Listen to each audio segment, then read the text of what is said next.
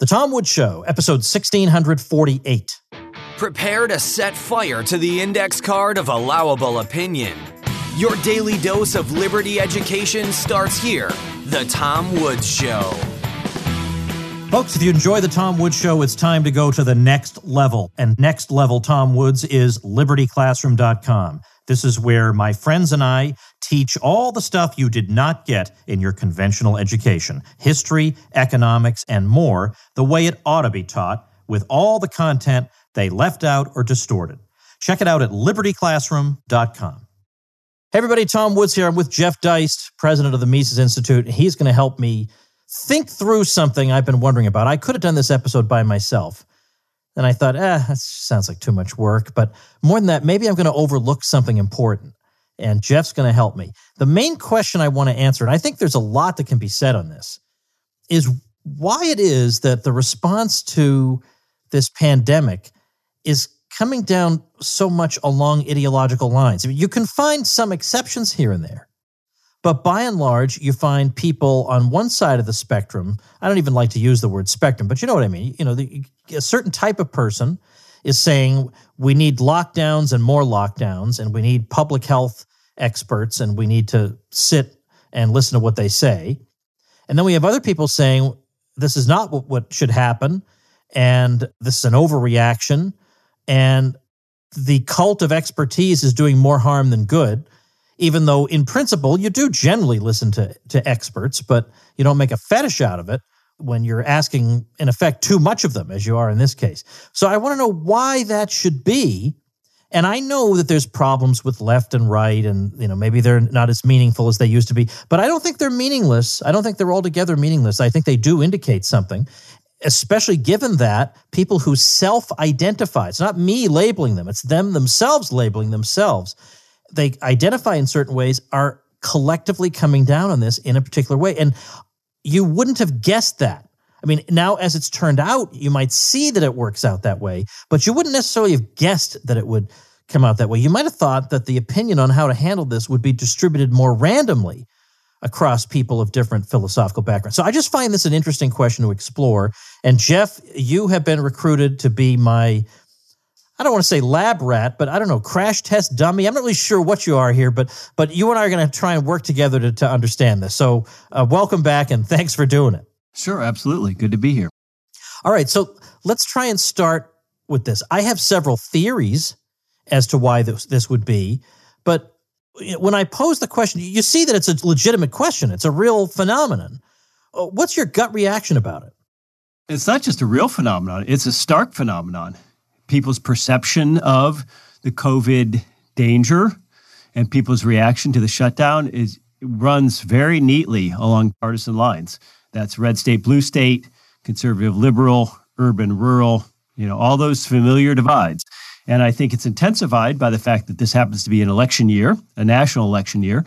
And I think it's doubly intensified by the fact that Trump is such a polarizing figure, especially on the left. I saw an email earlier today, Tom, where someone's writing, I can't wait to see Trump swept out of office and see his tears on election night. I can't wait to see right after the inauguration is over in January and Biden is installed, Trump will be led away in handcuffs and taken to jail. But even when those glorious moments come, we're still going to have Trump guilt for, this email said centuries, not even decades, but centuries, just like the German people will have collective guilt forever and ever over Nazi atrocities in World War II. So if you have this perception of Donald Trump, up until this COVID stuff, I don't think Trump was any more or less fascist or authoritarian than Obama. And frankly, I think George W. Bush was probably more fascist than Donald Trump. So the idea that he's an existential threat to America that these other previous presidents were not, and that it differs from them in quality, not just quantity, I think is wrong. But nonetheless, there is a significant cohort of our population, maybe that's 20, 30%, maybe even more, who believe that Donald Trump is something beyond the pale, an existential threat to America. People like Robert De Niro, for example, to pick someone famous, because he was on with Colbert I think just recently talking about this. So when you get into that level of hatred and contempt for Donald Trump, and more importantly, really, Trump's just an avatar for the people who voted for him and support him. That's what's really at play here. Then it starts to make a lot of sense. And I certainly don't think anyone wished this COVID tragedy upon us. I don't think it was engineered by China or anybody else. And I don't think that Democrats are happy about the loss, or the left in general, the pro-lockdowners are happy about the destruction of the economy that's resulting from this. But I do think that they might enjoy what it's doing to Trump, and they might, as a matter of fact, for nothing other than partisan political gain, want to keep it going a little while longer, even with the hardship that it's creating. I don't put that beyond people, because politics is a pretty ugly business. I would say politics is applied bad will. It's all that ill will for people you see, let's say, in the Twitter sphere. Well, that becomes actualized and made concrete in politics. Politics today is about vanquishing people. And that's certainly what the 2020 election is about. It's about vanquishing Trump America and not just rubbing their nose in it, but actively harming them politically. And so if you think about it in those kinds of terms, then maybe it makes more sense. And I'll just conclude this thought with this, is that from my perspective, the overwhelming burden of proof lies with the lockdowners. In other words, if you're going to come along and say we have to shut down businesses, which we've never done in any pandemic in the past, we're going to confine and quarantine healthy people, not just sick people, but healthy people to their homes, again, unprecedented. And this is going to cause, in a matter of months, a 25 or 35% drop in GDP. It's going to cause 40 million new unemployment claims.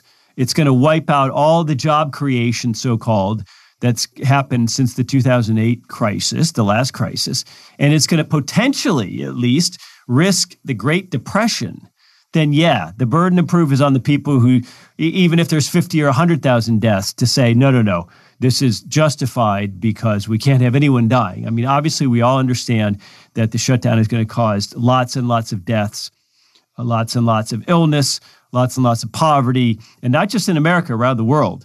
So that's where the burden of proof lies. So that's what is so, I guess, aggravating for me about the lockdowners, is they're the ones who ought to be explaining, not those of us who think that this is an overreaction. And I think that's where this is coming down. This is why it's so nakedly partisan, I think. Well, there's definitely partisanship in it. It's definitely a Trump and anti-Trump thing. There's definitely that. I found it interesting. There's an article. Let me make a note to myself to link to it at tomwoods.com/1648 over on the Heterodox Academy website, which is Jonathan Haidt's thing, where you have professors who are not necessarily right-wingers by any means, but who in some way dissent from the mainstream in academia. And there's an article there about a study that was done to try to figure out the root causes of why there is this divide between people who call themselves conservatives and people who call themselves liberals when it comes to the pandemic. And one theory was that, well, liberals tend to live in the places that have been hit the hardest. So because they have this experience with the virus, that's going to have more of an impact on them than it would be on somebody in Montana who doesn't even know anybody who's had the virus. So there's that. So they went and they looked at it, and they have these very stunning charts showing, comparing the extent to which ideology versus experience is coloring where people are coming down on it. And it's overwhelmingly ideology. It does not actually boil down to, well, these people have experienced the virus more than these people. It's overwhelmingly an ideological thing. So I wonder if is there also a part of this that there's a kind of scientism on the left where, obviously, look, where would I be without science, right? My whole life revolves around the internet. The way I make my living, the way I get everything. So obviously I'm not against science, but I am against making a fetish out of science or thinking that the only questions that matter in life are ones that can be answered quantitatively, which is what science is doing. There are qualitative questions in life. Yes, you can tell me how I can physically prolong, I can prolong my biological existence. But the more philosophical question of, well, but is mere biological existence what we think of as being a flourishing life is not something you can answer by looking in a test tube or or weighing something on a scale. And yet I think with the left, there's this sense, well, at least maybe there's some people on the hard left who are smart enough to see through this, but the mainstream left liberals and the mainstream libertarians tend to want to look at the establishment as being, well, maybe they're a little bit wrong about this or that, but their hearts are in the right place and they have a lot of expertise. And we probably ought to just, we don't want to be kooks and crazies, so we ought to defer to what they say. But they're going way beyond what an expert could legitimately say. An expert could say, this is how we think this disease spreads from one person to another. Here's the activity we think describes the virus. But an expert, obviously, there's no expert who can tell you there will be more damage to you if you continue to go about your life than there will be if you shut everything down. There's no expert who can tell you that. That's a value judgment about what the meaning of life is. But we're basically being told that if we even want to have that discussion, we want to kill our grandmothers. I think that is a classic left scientism fetish going on. Yes, and even if infectious disease specialists had a crystal ball and they could have accurately predicted how viral this is, how lethal it is, how it's transmitted, all things about which we still don't know, by the way. Even if they did have a crystal ball, it would still be their job to present us with this information, not to tell us what our response ought to be. So those are two different things, very different things, by the way. And when you bring up the grandma killer, I noticed yesterday, there's a woman I follow on Twitter named Bethany S. Mandel, and she's a conservative writer. She's got a pretty good Twitter follower. And anyway, she had put something out saying like, well, I'm not ready to say have no pediatricians or general doctors or physical therapists or zoos or aquarium or schools or restaurants or caterers or gyms or summer camps. You can stay at home if you want. You can call me a grandma killer if you want, but I'm not sacrificing all of this. You stay at home if you like. So, sort of garden variety stuff.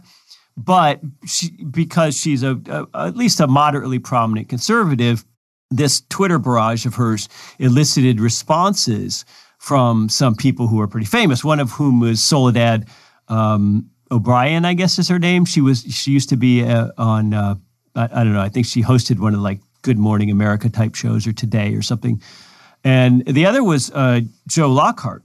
If you remember that name, he's a CNN guy, but he used to be basically the press secretary for President Clinton administration.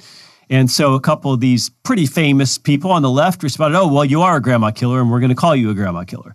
So this is just bad faith. I mean, there's no attempt here on either side to much understand the other. And we have to look at this from a bad faith lens. I mean, we're in post-persuasion America, I think.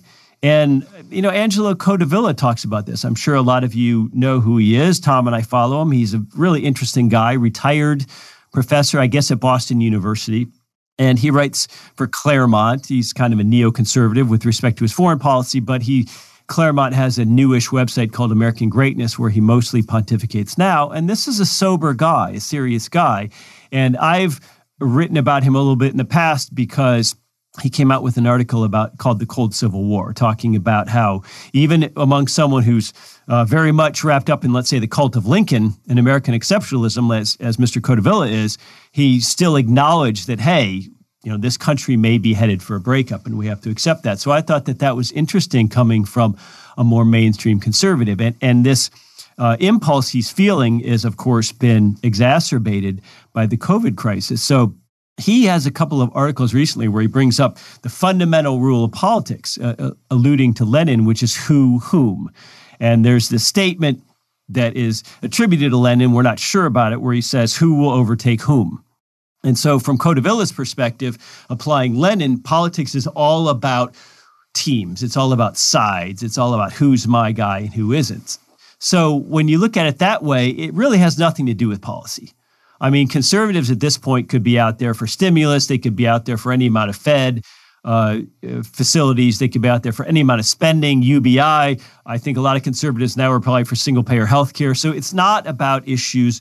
It's not about ideology nearly as much as it is about, these are our kind of people. And those other people over there, those fat, tattooed, Kid Rock, beer belly, white Trump voters who are LARPing, walking around the Michigan Capitol with assault rifles. Those are not our kind of people. And that's far more important than any policy or any ideological differences. In fact, if you sat down some of the harshest critics of these militia types and the militia types themselves who were protesting at the Michigan Capitol and started talking about, hey, should this new federal stimulus go directly to the poorest people? They'd probably both agree. Should we have single-payer health care? Should we extend unemployment? All kinds of things. There'd probably be a wide agreement on that.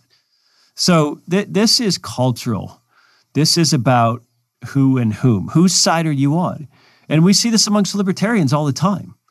I talked to some of my friends who were involved with the LP, and I said, look at some of these people saying these terrible things about the Mises Institute or whatever it might be. And I think, do you really think that these people have your best interests at heart? Do you really think just because they call themselves a libertarian that they want prosperity and happiness for you and your family? No, they don't want that. They think you're wrong, and they think you ought to pay for being wrong. They hate your guts. So why are you in a party or a political movement with people who hate your guts? I mean, that's really what this comes down to. And so it's psychology, it's really for the psychologists to figure out why we are this way or why most of us are. So that's why, to me, I advocate a non-political approach to organizing society. I think politics forces us into these things. And whether it's nature or nurture, Doug Casey thinks it might be nature, that there's a genetic component to what makes someone more of a libertarian and less of a tribal political type.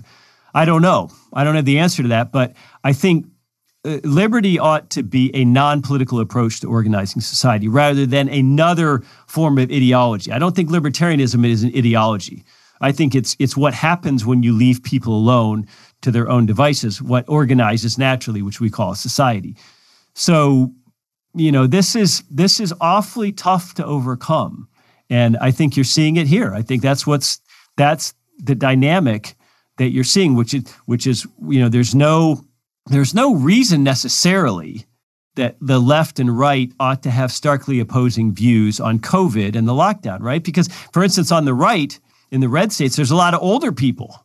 A lot of Trump voters are older. A lot of Brexit voters are older. You think the older voters would treating COVID more seriously and saying, hey, this is real. We need to have a lockdown.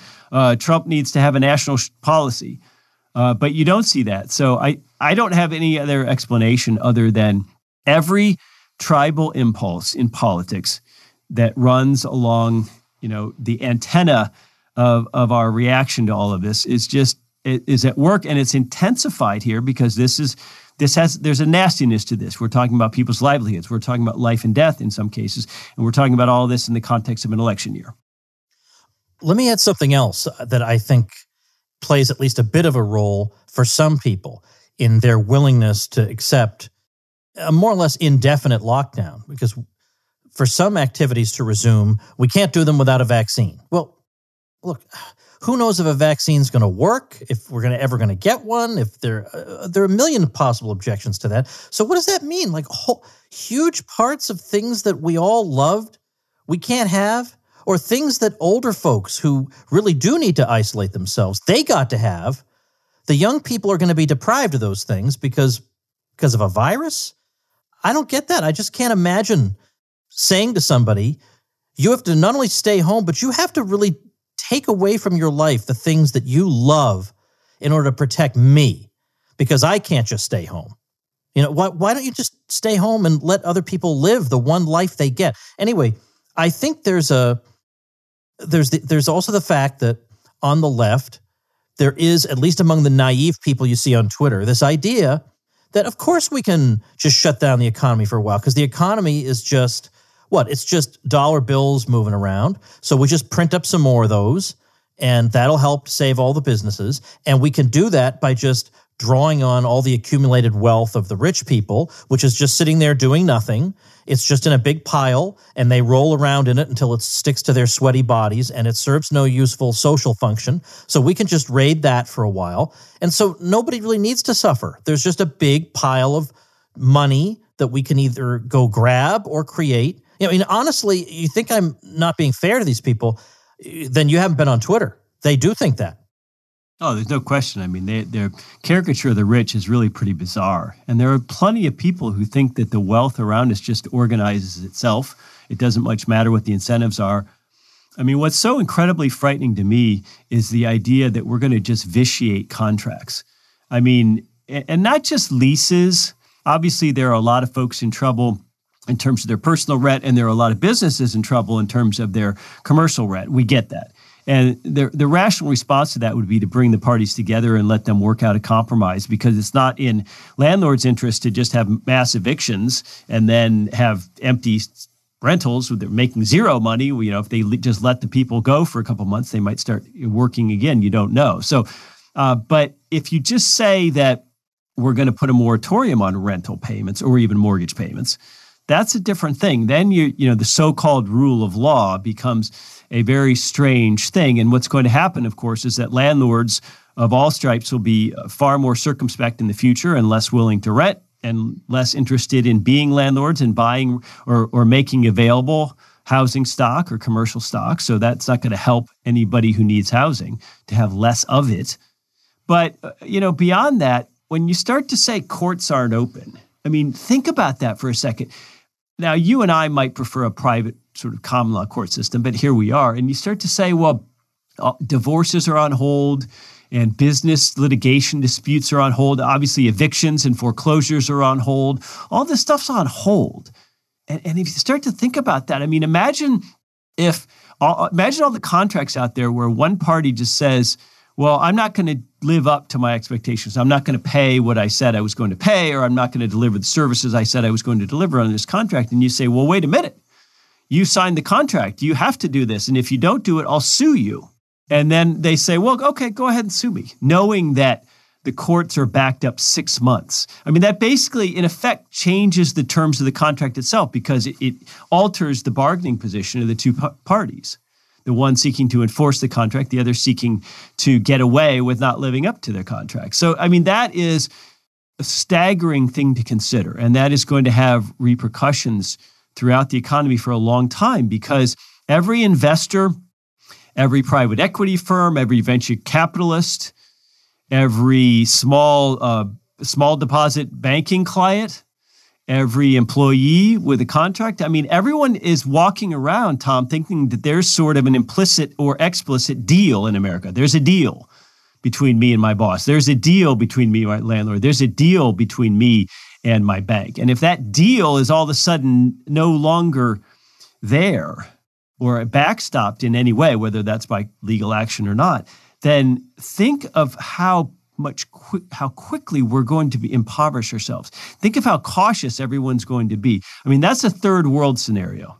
In the third world, you have people with lots and lots of wealth, tiny strata at the top, and then most people are quite poor by American standards. That's what the third world means today.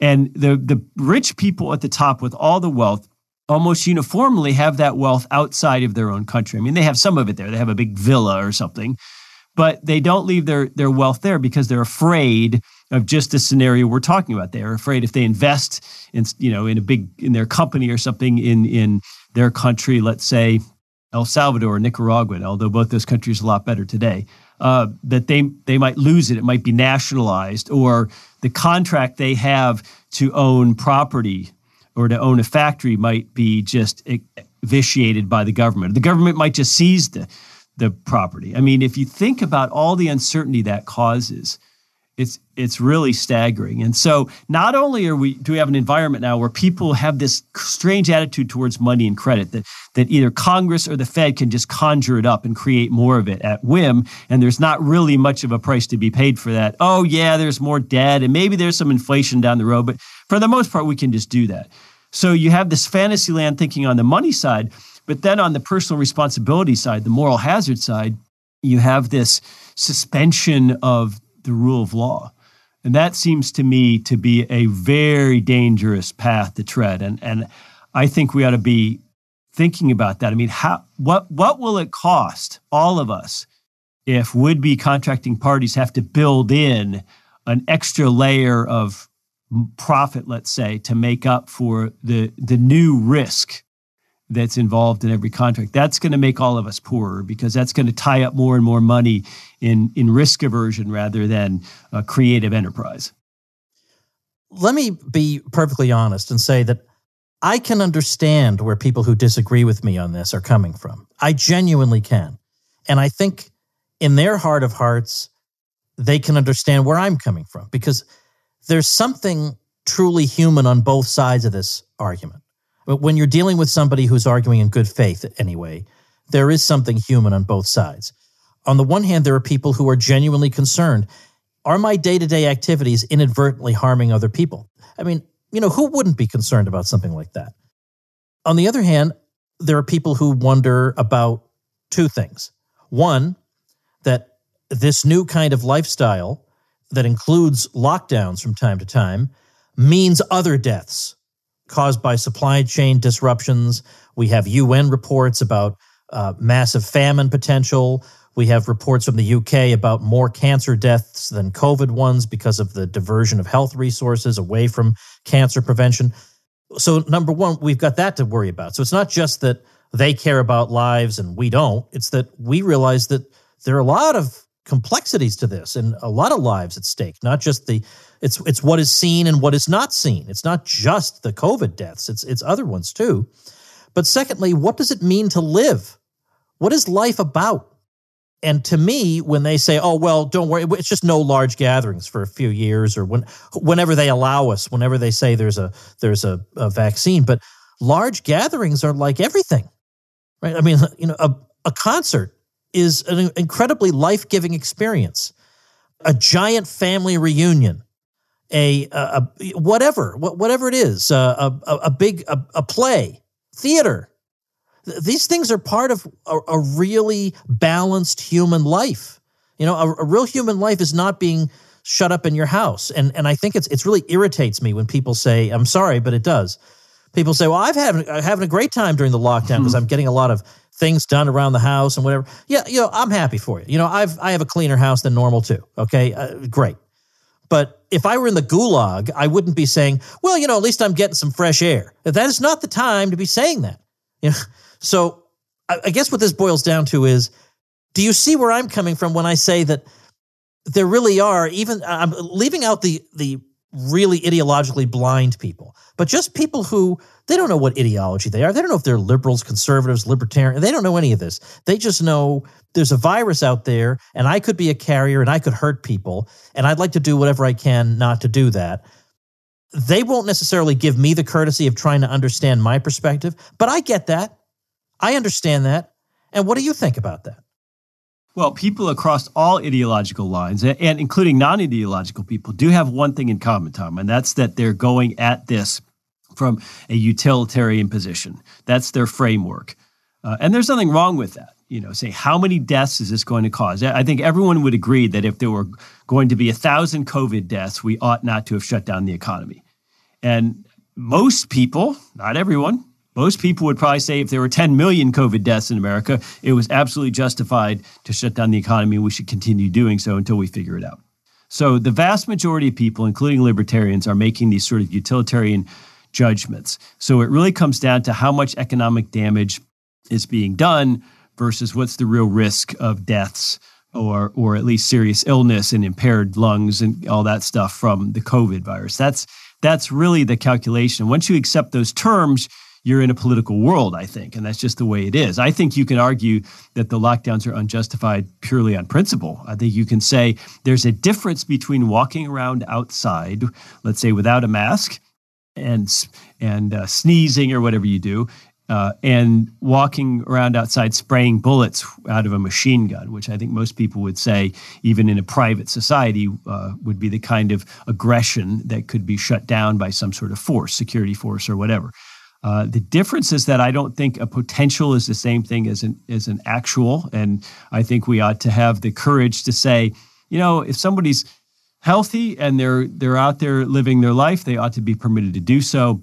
And people who are not so healthy or old or whatever can make their own choices. I mean, that's what we say in the abstract. It's not quite as easy in the tangible world, but I think the evidence is going to make it easier for us because I don't think this virus is everything it's advertised to be. And I think from the utilitarian perspective, we're going to find out that the shutdown causes way, way, way more harm, top to bottom, all kinds of harms than this virus ever could. But the hard question for us, Tom, is could we look someone in the eye and say, even with 1 million deaths, I don't think the shutdown was justified? How about 5 million, 10 million? It's a conundrum. And at some point, on some level, we're all utilitarians now because that's just the reality of it. But let's just recall that the reason the two tribes are at each other's throat is because everything in this country is political. When politics decides everything, then this is what you have to expect. So the argument for a less political world, maybe we'll never get to a non-political world, but for a less political world is an argument for greater harmony between people, social cooperation, understanding of the kind that you're not seeing right now on Facebook and Twitter. Let me say one more quick thing before we wrap up. I posted a question on Twitter that was absolutely sincere and genuine. And it was simply this: if we could save 100,000 lives by eliminating music from the world, would we do it? And if we wouldn't do it, would it be fair to call us murderers? Now, the doomers won't answer the question. They'll say, well, we're just saying give up, live music for 2 months. Yet, no, you're not. You're saying give it up indefinitely, basically. But that's not what I was asking. I was asking just as a hypothetical question. If getting rid of all music, recordings or whatever, because, you can live without music. You can physically live. No one's going to die without music. If you could save 100,000 lives by just absolutely getting rid of it, would we do it? And I don't think we would. And yet I don't think that makes us murderers. But these are interesting questions to pose, but it goes to show that things like music and things like the kinds of things that are coming to an end right now are not optional extras. They are what makes human life. You're not preserving life. You're preserving, it's like Weekend at Bernie's. You're preserving dead people. You're preserving zombies if you're going to take these things away from us. I reproduced in my email newsletter the other day a report from somebody who had been on a webinar with some, professional associations of choirs that were basically saying no choir performances indefinitely because we would need more tests and we'd have to be tested before every performance and we'd have to. And just like that, and you saw all these people commenting on it, yeah, I'm heartbroken that I can't sing anymore. Just like that, they're going to throw away the thing that gives them the most joy. They're just going to throw it away. I just can't imagine that's the right answer here. I can't imagine that's the right answer, even though I get that a lot weighs in the balance here. Living a subhuman existence can't possibly be right. No matter what the question is, I feel like that can't be the answer. All right. Well, I'll let you have the final word, then we'll wrap up.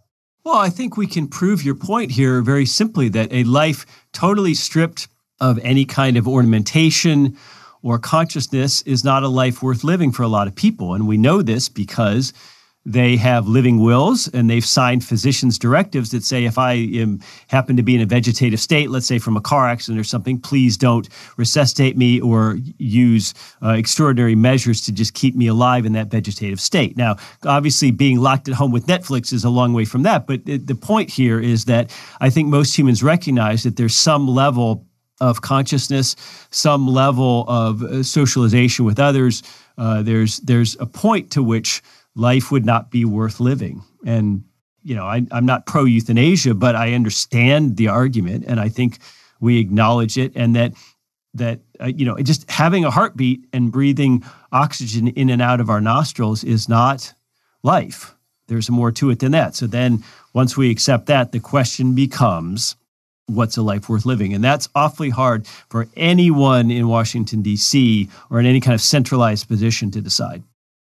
All right, we'll leave it there. Folks, there's been some great material on this topic at the Mises Institute, so check them out, Mises.org, MISES.org, where our friend Jeff Deist is the president. Jeff, thanks for your time today. Thanks to everybody for listening. Make sure you subscribe to The Tom Woods Show because you're getting something like this every single weekday delivered for free to your device. You can subscribe on Apple Podcasts over at tomwoods.com/Apple, and I'll see you tomorrow. Become a smarter libertarian in just 30 minutes a day. Visit tomwoods.com to subscribe to the show for free, and we'll see you next time. Like the sound of The Tom Woods Show? My audio production is provided by Podsworth Media. Check them out at podsworth.com.